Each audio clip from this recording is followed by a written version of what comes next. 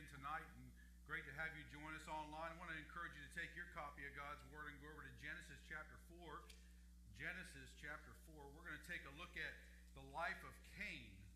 The life of Cain. And we're going to talk a little bit tonight about Cain and false religion. Cain and false religion. It's an interesting story here we see in the Word of God regarding Cain and what he does early in the Scriptures to see how mankind exists and interacts with God and what God does in their life. And Cain is one of those characters that gives us a glimpse at how early man fell into horrendous sin. Cain is the first man to murder somebody in Scripture. Now, you have to understand, it took a long time for this to happen. Adam and Eve were created by God. They had a son. The son killed the other son. Okay, that's how quick it happened. So I think sometimes we lose sight of the fact that we think that it took a great deal of time for humanity to become wicked and wicked enough to even commit such a heinous crime as murder. However, it did not take long at all. So if you have your copy of God's Word, let's look at Genesis chapter 4. And we're going to focus on probably about verse 4 on through 16. But let's read God's Word tonight as we dive into it. And Adam knew Eve his wife, and she conceived and bare Cain, and said, I have gotten a man from the Lord. And she bare again a brother Abel. And Abel was a keeper of the sheep, and Cain was a tiller of the ground. And in the process of time it came to pass that Cain brought of the fruit of the ground an offering unto the Lord. And Abel he also brought of the firstlings of the flock and of the fat thereof. And the Lord had respect unto Abel and to his offering. But unto Cain and unto his offering he had not respect. And Cain was very wroth, and his countenance fell. And the Lord said unto Cain, Why art thou wroth? And why is thy countenance fallen? If thou doest well, shalt thou not be accepted. And if thou doest not well, sin lieth at the door. And unto thee shall be his desire, and thou shalt rule over him. And Cain talked with Abel, his brother. And it came to pass that when they were in the field, that Cain rose up against Abel, his brother, and slew him. And the Lord said unto Cain, Where is Abel thy brother? And he said, I know not. Am I my brother's keeper? And he said, What hast thou done? The voice of thy brother's blood crieth unto me from the ground. And now art thou cursed from the earth, which hath opened her mouth to receive thy brother's blood from thy hand. And when thou tillest the ground, it shall not henceforth yield up her strength. A fugitive and a vagabond shalt thou be in the earth. And Cain said unto the Lord, My punishment is greater than I can bear. Behold, thou hast driven me out this day from the face of the earth, and from thy face shall I be hid. And I shall be a fugitive and a vagabond in the earth. And it shall come to pass that everyone that findeth me shall slay me. And the Lord said unto him, Therefore, whosoever slayeth Cain, vengeance shall be taken on him sevenfold. And the Lord set a mark upon Cain, lest any finding him should kill him.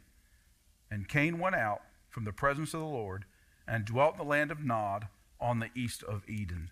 We're going to study this passage of Scripture tonight, and I know many of you have already learned my characteristics of when I speak and when I preach, and you're looking at 16 verses and saying, oh, Lord, help us. How long is this going to go? Okay, I promise you, I have worked very hard to condense this down to an hour and 15 minutes, okay? So we should be okay tonight. But I'll tell you, it is great to see you here tonight, and I'm telling you, I just want to let you know that my passion in my life is serving God. And one of the greatest things I get to do, I get to teach the Word of God. And it is just awesome to study it and learn more. And then it's awesome to be able to stand before y'all and give to you what God's given to me as I've learned. And tonight, I want to let you know I learned some really interesting stuff as I dove into the life of Cain. It's something that I've never really looked at before until I began to do this study. And I thought it was interesting and felt like we could benefit from it as a congregation. So how did Cain create his own little false religion? That's the question. When you look at this passage of Scripture, you see that Cain emerges with his own false religion. He created his own little thing. If you look in the passage of Scripture here, he created his false religion by making a couple huge errors in his thinking.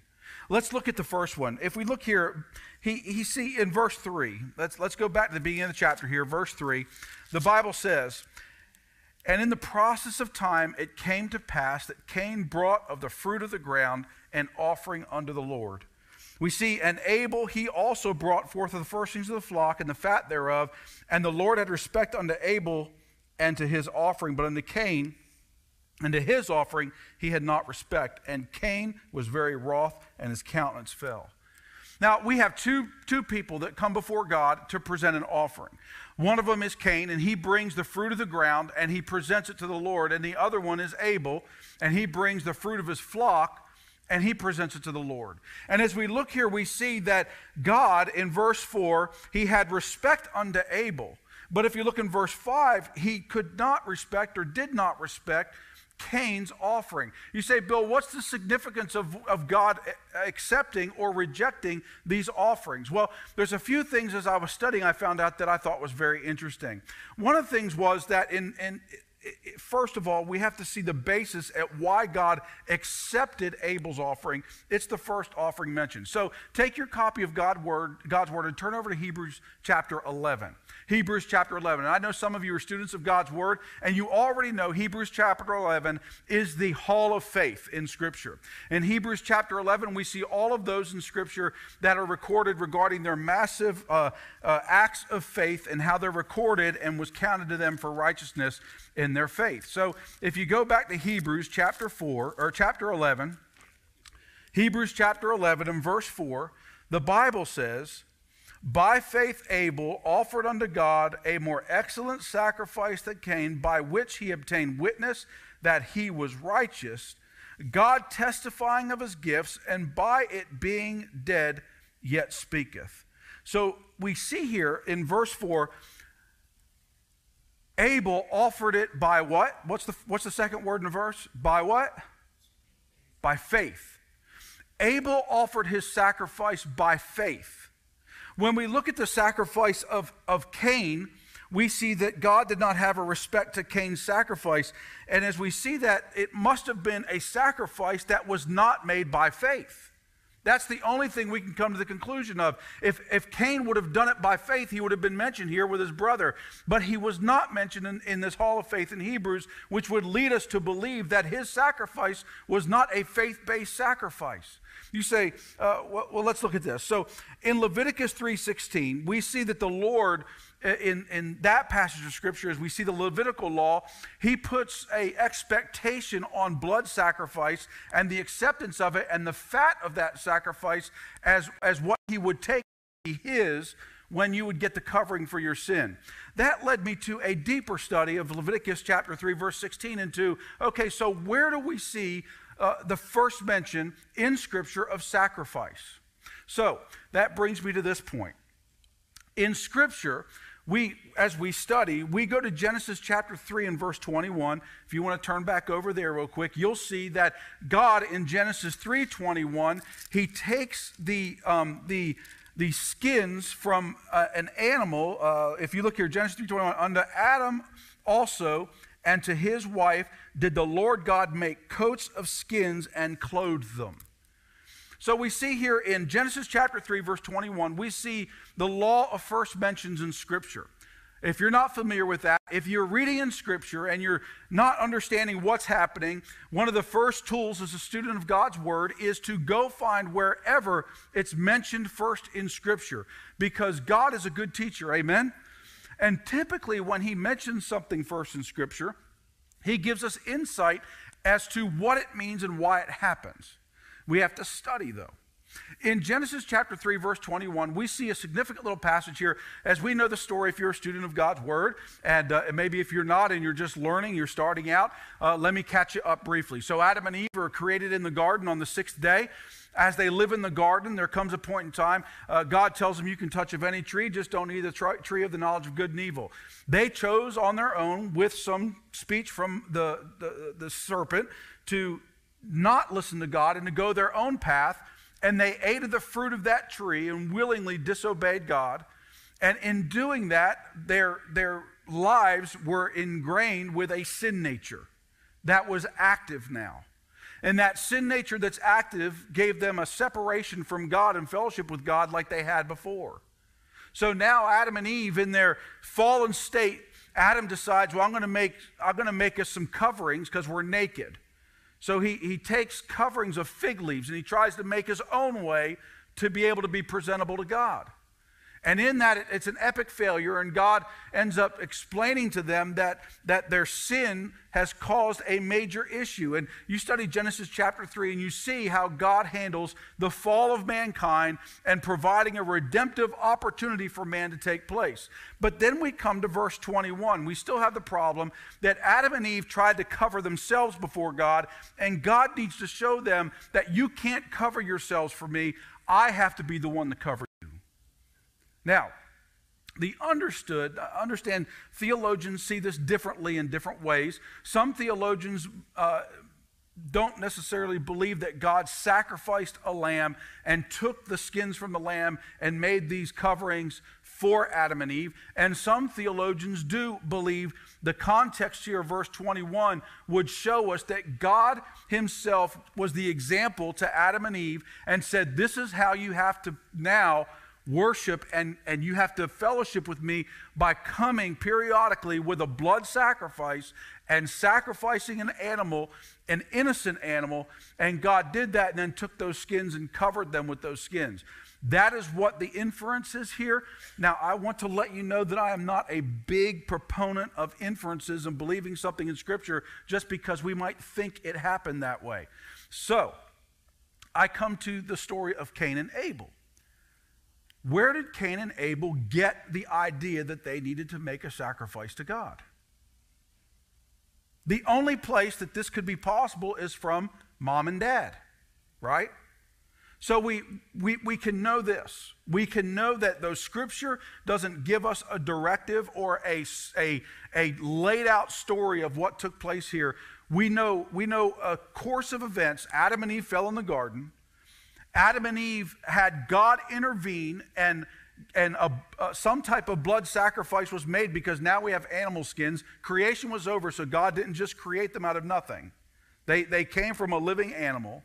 So he had to take those skins and prepare them and put them on Adam and Eve.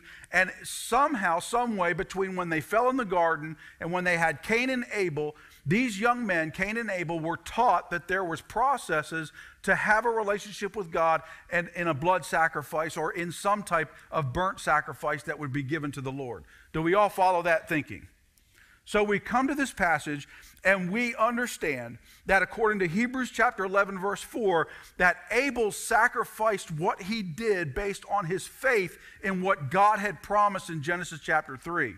He made this sacrifice based on faith that God is who he says he is and that he believes in him and wants to have fellowship with him. But we don't see Cain's name there, which would lead us to believe that Cain must not have made his sacrifice based on faith. Well, then what did he make his sacrifice based on? Well, I'm here to submit to you today that he submitted his sacrifice based on the fact that he was trying to earn God's grace or earn God's favor. As you look in the Scriptures here, let's look over at 1 John chapter 3 and verse 12. 1 John chapter 3 and verse 12. That's not the John of the Gospels, the John back near Revelations. 1 John chapter 3 and verse 12. If you go there, the Bible says this regarding Cain. It says, "Now as Cain, who was of the wicked one, and slew his brother, and wherefore slew he him, because his own works were evil, and his brother's righteous." Do you see what the Word of God says here? It tells us plainly that Cain's works of sacrifice were evil, whereas Abel's sacrifice was righteous. We see here that the behavior, the mindset, the heart of the sacrifice is what determined the acceptance of the sacrifice. I say all that to get to this point. It is not uncommon in in Levitical law that the Jews could sacrifice barley and grains and other things. They could burn those things as a sacrifice to God. It was not uncommon for God to accept things that weren't blood sacrifices. Okay? So understand that it's not a matter of, well, he brought fruits and vegetables, whereas Abel brought the sheep. That's not what the point is here. The point is the heart that the sacrifice was made with. Okay? So as we look at this and we study Scripture, and if you want to reference that, you can look at Leviticus chapter 2 and verse 1, verse 4, verse 14, and verse 15. If you missed all those, you can watch it online and write them down. Okay? So it's Cain's attitude, it's Cain's heart that when he came before God with his sacrifice, it was his heart that determined God's ability to fellowship with him or not. Now, as one discharging debt, this is the way that Cain looked at this sacrifice. The idea here, I love this. This is what some of you, I know that when sometimes you mention the person John Calvin, people cringe because they think of Calvinism and all of that. But I want to let you know that there are many things that John Calvin wrote that are solid and right on. Okay, so don't discredit everything. So John Calvin says this: the heart of Cain was the heart of one that's trying to discharge debt by an external sacrifice without the least of intentions of dedicating himself to God. The idea here is, I'm going to go through the motions of what the expectation is because this is what is expected of me. This is, as I said before, this is what we see here as, by thinking that his works could earn God's acceptance, Cain behaved this way. And in his behavior, we have to understand, his behavior was rooted in a heart attitude. His heart attitude was, I'm going to do this so God will do this. It was not, I'm going to come by faith because I love God and I want to have fellowship with him.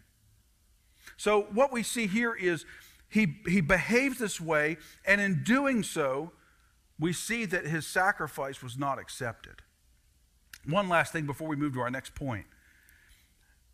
Abel, if you look in chapter 4, let's look in chapter 4 and verse 4 and 5 again. In verse 3 and 4, notice with Cain brought of the fruit of the ground, right? Do you see that in verse 3? In verse 4, Abel, he also brought of the firstlings of the flock. Can you, y'all are reading the same thing I'm reading. What do you see in the difference between what Cain brought and what Abel brought? The first fruits, the firstlings of the flock. Listen, the idea here also is, in Cain's mindset, he just brought some fruit that he had. He did not bring the first fruits of his garden. He kept them for himself. And then he brought others. You say, well, Bill, how can you be sure of that? Well, do you think that if God recorded in his word specifically that Abel brought his firstlings, don't you think if Cain brought his first fruits, that would have been spelled out too for Cain? This goes back to showing the heart situation in Cain's life. There was a heart issue. You know, in the scriptures, we see the Lord teaches in the Gospels. He says, listen, if you come to the altar with a sacrifice or with an offering, and you have aught against a brother, what's he say to do? He says, leave your offering and then go take care of the business with your brother. And the idea here is that once you take care of the business with your brother, he's going to accept your offering as an offering of faith and an offering of righteousness that you are genuine about giving. But if you come bring your offering and then you leave and not take care of your ought with your brother, then you have a heart issue and you need to get it fixed. You know what that actually means in its entirety? It means that though you're sitting here putting money or doing something for the Lord in an offering or worship venue, but your heart has hatred towards someone in this world, you have to understand that what you're doing and going through the motions in your worship is not being accepted by God. because there's a heart issue that shows that you aren't genuinely wanting to worship and have fellowship with God, because you're allowing hate to become an idol in your life, and it's blocking your ability to have that close relationship with God. It doesn't mean you're not saved. It doesn't mean you can't talk to God. It doesn't mean God won't talk to you. It means that when you try to worship and offer to him some act of worship to let him know that you value him, he looks at your offering and says, but if you value me, why are you doing this? See, when we look in Scripture and we see this, we've got to understand that coming to God and worshiping him with sacrifice is something that is born from a heart of sacrifice and worship. It's a heart of faith. It's a heart of obedience. It's a heart of trying to make sure that we are, in effect, reaching out to God in our worship to let him know how valuable he is and how much we love him. Not because he needs to hear it from us, but because we have the faith believing that this is our God and this is who he is and there is none greater, and we love the privilege, honor, and opportunity to provide to him just a little piece of this earth. Listen, we see the first thing that Cain's false religion contained was by thinking that he could achieve God's acceptance through his own offering. How about the second thing we see in this passage? We see in verses 6 and 7, it says, and the Lord said unto Cain, why art thou wroth? And why is thy countenance fallen? If thou doest well, shalt thou not be accepted? And if thou doest not well, sin lieth at the door, and unto thee shall be the desire, and thou shalt rule over him. Disobedience always leaves us feeling separated from God. Did you know that? When we know we're living in a disobedient heart, a rebellious heart against God, we are always going to know that there is something there that doesn't belong there. Even though God has not gone anywhere, we know that we, in our heart, aren't where we ought to be when we disobey God. This is what we see here even back in Genesis chapter 4 with Cain. See, we see in this passage of Scripture, he says, and the Lord said unto Cain, why art thou wroth? Why are you mad? Why is your countenance fell? What is the problem? And Cain is mad because his offering was not accepted, but Abel's was. So in the process of thinking through this, God says, listen, just get it right. Look at verse 7. He says, if thou doest well, shalt thou not be accepted? Cain, if you do what's right, won't your offering be accepted? If you're doing what's right with the right heart, you will be accepted. Your offering will be accepted just like your brother's was. But then he gives another aspect to this. He says, and if thou doest not well, he says, sin lieth at the door. Interesting little catchphrase here. Sin lieth at the door. When you study this out in the original text, you'll find out that the picture drawn here in the statement, sin lieth at the door, is almost as if sin is like a rabid beast waiting to consume him the moment he steps out into a vulnerable situation. And the idea here, look at what he continues to say. Sin lieth at the door. There's a ravenous beast of sin waiting to devour you. And he says, and unto thee shall be his desire, and thou shalt rule over him. He says, listen, sin is ready to devour you and consume you. And you need to be careful. He says, Cain, this ought not be your desire, but if you get ahead of this, that statement at the end, thou shalt rule over him. He says, if you get ahead of this, you can rule over this ravenous beast and not allow it to overtake you. You have a choice. Isn't it great to know God gives second chances? Even though God didn't accept his offering, he comes back and he says, listen, Cain, I want to have fellowship with you. This is what's going on. Fix it. It's your heart. We see here in 1 John chapter 2, verse 15. The Bible says, love not the world, neither the things that are in the world. If any man love the world, the love of the Father is not in him. For all that is in the world, the lust of the flesh, the lust of the eyes, and the pride of life, is not of the Father, but is of the world. Listen, folks, by thinking that we can live our own way without having repercussions in our life, we're deceiving ourselves.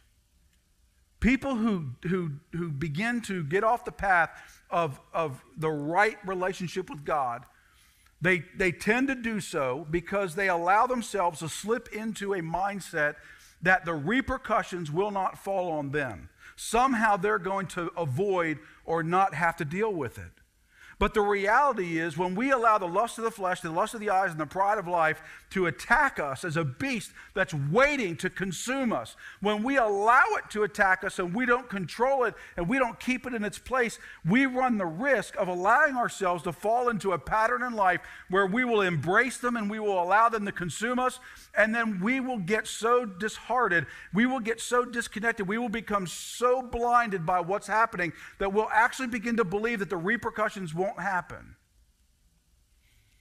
Folks, this is exactly what happened to Cain. By thinking that he could live his own way without repercussions, he made choices in his conversation with God here in verse 6 and 7.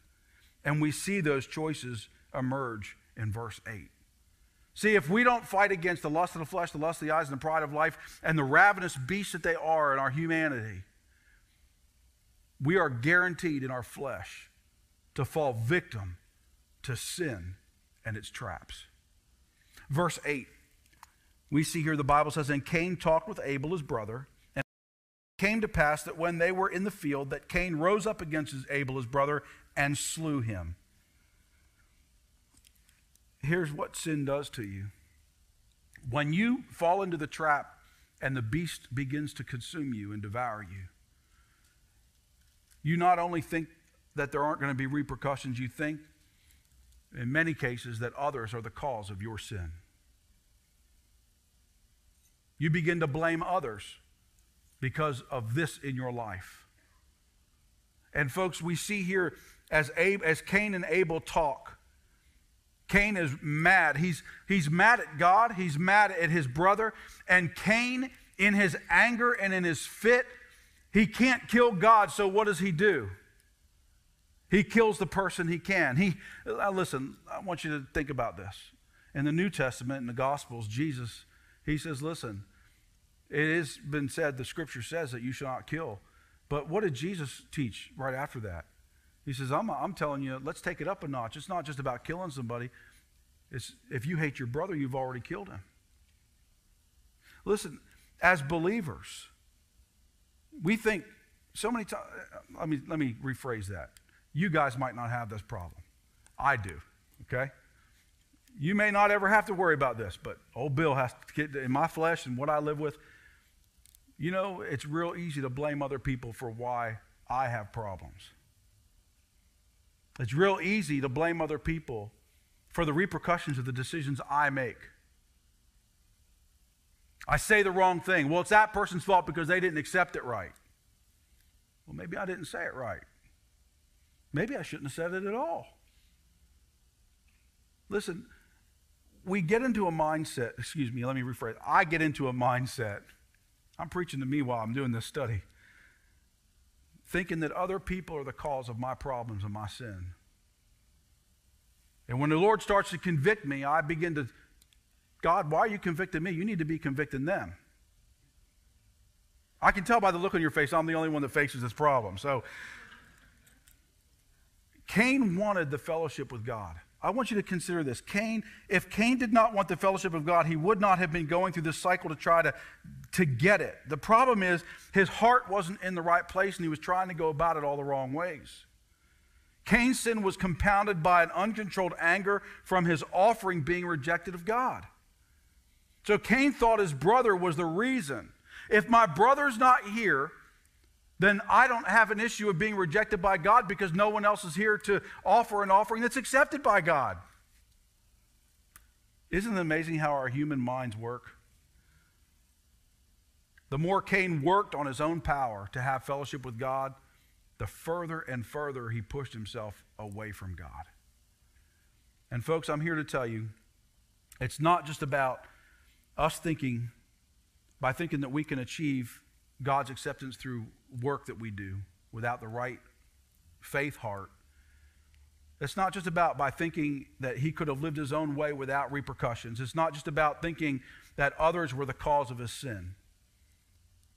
But how about the next thing we see here in verse 9? And the Lord God said unto Cain, where is thy brother Abel? And he said, I know not, am I my brother's keeper? He says, and he said, what hast thou done?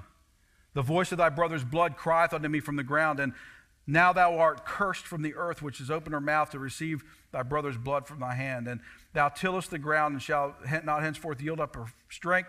A fugitive and a vagabond shalt thou be. And Cain said unto the Lord, my punishment is greater than I can bear.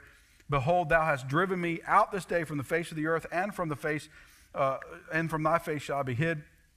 And I shall be a fugitive and a vagabond in the earth, and it shall come to pass that everyone that findeth me will slay me.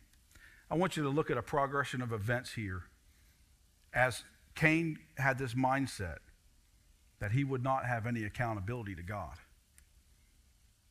He thought he'd be able to get away with his sin.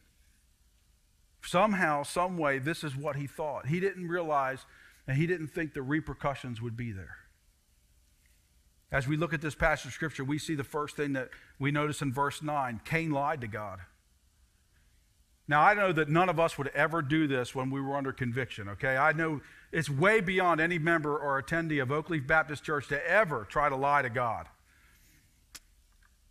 If you're anything like me, you've been there, right? Come on now, let's be honest. We're all family here. It won't leave the room except for on the live stream. Okay? Cain lies to God. I don't know where he's at. The next thing we see here, Cain becomes disrespectful with God. Am I my brother's keeper? As if to say, God, aren't you doing your job?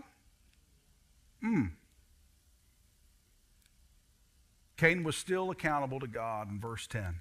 You look here, and he said, God says, what hast thou done? The voice of thy brother's blood crieth unto me from the ground. He says, Cain, he says, I know you're not your brother's keeper. And I know what you did to him because his blood is crying out to me from the ground. You can't hide things from me. Isn't it amazing how even as believers, we come to church week after week, month after month, year after year. We learn the Bible. We memorize scriptures. And yet so many times we think that when we sit in our lives, we're going to get away with it. Come on now, I'm not the only one. Y'all keep looking at me funny. We think we're going to get away with it. Oh, it was just this. It's not a really big deal. Listen, Cain, he lies to God. He disrespects God. And then Cain learns, oh, wow, God really does know what I did. We see here the one thing that I brought into this in my study notes. I made a little note here. Basically, it says false religion or false religions are eternally empty. When we look at what happened here, Cain took his brother's life. It was an eternal decision. Abel's not coming back. It's done. You can't go back and fix this. It's complete. It was an eternal choice. And what happens is in our lives is we make choices. And if we're not being ruled by the faith that we have in God and the life that we have in Jesus Christ, if we allow something else to become the factor that controls and works in us, if we allow the beast of sin to devour us and we make these decisions, there are decisions that we make that have eternal effects that cannot be changed. We see here that Cain refused to repent. Look at verse 11. And now art thou cursed from the earth. I think this is interesting. Cain thought God's judgment was too harsh in verse 13. But let's look and see what God says here. God removed the blessing from the very thing that Cain tried to justify himself with. Look at that. Verse 12. When thou tillest the ground, it shall not henceforth yield unto thee her strength. God took Cain's idol and rendered it useless to Cain. Isn't it amazing how so many times when we allow sin to catch us up and to take us, that when it comes time for us to repent, God can take that idol that we put in our life and render it useless to us if we just do it in His power? But Cain here he ends up having to deal with the repercussions of his sin. Now art thou cursed from the earth. In verse 11, listen, it's not just about Cain being cursed. He's cursed from the earth. Look at what God says in verse 11, which hath opened her mouth to receive thy brother's blood. It's a repercussion of the blood that you shed into the ground. Verse 13, Cain said unto the Lord, my punishment is greater than I can bear. Isn't it amazing that when we allow ourselves to be caught up in sin and our own idols, that when it comes time for repentance, that we always know the grace of God, but the consequences of sin so many times could be more than we can bear. Broken families, death, hardship financially. The list goes on of repercussions of sin choices in our life because we create idols and our own little false religions in our lives, just like Cain did. Sin has a cost. Look at verse 14. I thought this was really fascinating, and we're almost done with our study here tonight. Verse 14, behold, thou hast driven me out this day from the face of the earth. And look what he says, and from thy face shall I be hid. It's not just about Cain and the repercussions of the guilt that he has to live with because he killed his brother. But he's going to be removed from the ability to take the strength of the earth, which, by the way, he was a gardener. He was a farmer. This was his life. He knew how to grow stuff. And God says, it doesn't matter how hard you try anymore, it ain't going to happen. And then he says, and by the way, you're going to be removed from my presence, my face. And Cain says, man, that's too much. I'm going to be driven out of fellowship with God. Verse 14 through 16 gives us this. Cain feared for his life in God's judgment, verse 14. He says, listen, when people find me, they're going to try to slay me. God marked Cain so no one would kill him. That's a whole other Bible story in and of itself. And then Cain settles in the land of Nod. Little interesting fact at the end of our study for tonight. Do you know what Nod means? I know some of you are thinking, the land of Nod, that's when you're falling asleep in church constantly. No. The land of Nod, Nod in the Hebrew is translated into wandering. God told him he was going to wander for the rest of his life. The Bible says that he settled in the land of Nod, the land of wandering. As a believer, when we get our hearts into a state where we become so rebellious, where we refuse to repent and sin begins to ravish our lives and devour us, and all this stuff begins to happen, we begin to try to move around from place to place to find happiness or solace or comfort or some type of relief from the pain of us feeling that we're not in fellowship with God. And all God wants us to do is come to him in faith and say, please, I know I've allowed sin to come into my life. Then 1 John 1:9 says, if I confess my sin, you'll be faithful and just to forgive me of my sin and cleanse me from all unrighteousness. I want that sweet fellowship again, and I know you haven't went anywhere, but I know that I have moved on my own. And God, I want to get back to you. And a heart of contrition, a heart of repentance, a heart of faith that believes that God can restore that fellowship is one that keeps you from wandering any longer and allows you to rest in the fellowship and the love. But what does false religion look like in our lives? We think that we can work to achieve God's approval or grace. Well, I'm just going to work. I'm going to do this stuff for the church, or I'm going to do this stuff for people so God thinks better of me. Listen, God sent his son Jesus Christ to the cross of Calvary for you. He loved you when you were a sinner. There is nothing you can do as a believer to get a greater love from God. His love is as consistent as it could ever be. When you were a sinner, he loved you. When you got saved, he loved you. God loves you. You're not going to change that love. Romans tells us that very clearly. That not height, not depth, not principalities, not powers, not things in heaven, not things in earth, not things under the earth. Nothing. Even you can't separate yourself from the love of God. Whether you're saved or unsaved, God still loves you. And it's not going to change no matter what you do. You can't earn more love and you can't lose his love. It's equal, it's constant, it's regular. It doesn't change. But what he desires from us is that we embrace that and live our lives in faith and worship to him. But when we go into a mindset, and I know this is big within church life, where we think we can achieve more love and grace from God if we do more for him, we're deceiving ourselves and we're creating an idol. We think that we can live our own way without repercussions. I'm going to do my own thing and do these things, but what you don't understand is those things are empty, and the repercussions of that is you make foolish choices and foolish decisions because of the emptiness. And then we think because we're not feeling more love, maybe we're not seeing more exponential blessings in our life financially or whatever you may have expected from all the things that you're trying to do to achieve God's approval more and more and more. We begin to blame others because we don't get what we think we deserve. Well, what about them? Look at the money they have. Well, they don't even come to church but once a month. And man, look at the jobs they have and the cars they drive and the house they... Y'all are looking at me again like I'm talking stupid. Listen, I know. I've been at this long enough to know and talk to people long enough. Listen, this is the mindset we fall into, and we don't mean to. It's our humanity. So we think that blaming others helps us to feel better. And then when the day comes and we realize all this is emptiness and we start looking at our accountability of what we've done, we start realizing, man, the repercussions of this is more than I can bear because of the way I've behaved and the things that I've said and how I've treated people. Listen, folks, we can look at the life of Cain and we can become very judgmental. We can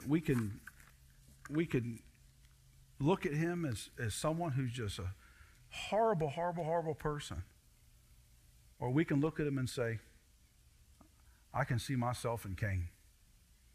And I know I need to be careful. I need to be extra careful and make sure that my heart of faith is where it needs to be. That when I come to worship, that I make sure I'm prepared. And the singing I do and the giving I do and the fellowship I do and all of this that I do to present to the Lord as a gift, I need to make sure I'm doing it out of faith, reverence, and love for God. And as we do that, realizing that it's all for him, not to earn more from him, but to live out what he's done for us because of who he is, to change everything. Let's go to the Lord in prayer. Father, thank you for your love. Thank you for how you care for us, God. You are so good to us. And in our humanity, we are so foolish sometimes, and we get caught up by the flesh and so much. And it's just amazing to know, God, that even when we mess up, you don't love us any less. God, I pray that you'll help us. Help us to consider the gifts that we give, the faith that we worship in. Help us to make sure that it's a faith in God, and what we do is specifically to be able to live in honor and glory for you, and not that we're doing it to get something from you. Now, God, as we meet tonight, I thank you for the word. I thank you for the believers here tonight, what you're doing in our lives and in our church. And I pray, God, that you'll help us to check our hearts as we come into worship. And we pray all this in Jesus' name. Amen. Let's go ahead and stand to our feet. Maybe you need to use the altar tonight. It's open. Maybe you need to just have a conversation with God about your heart.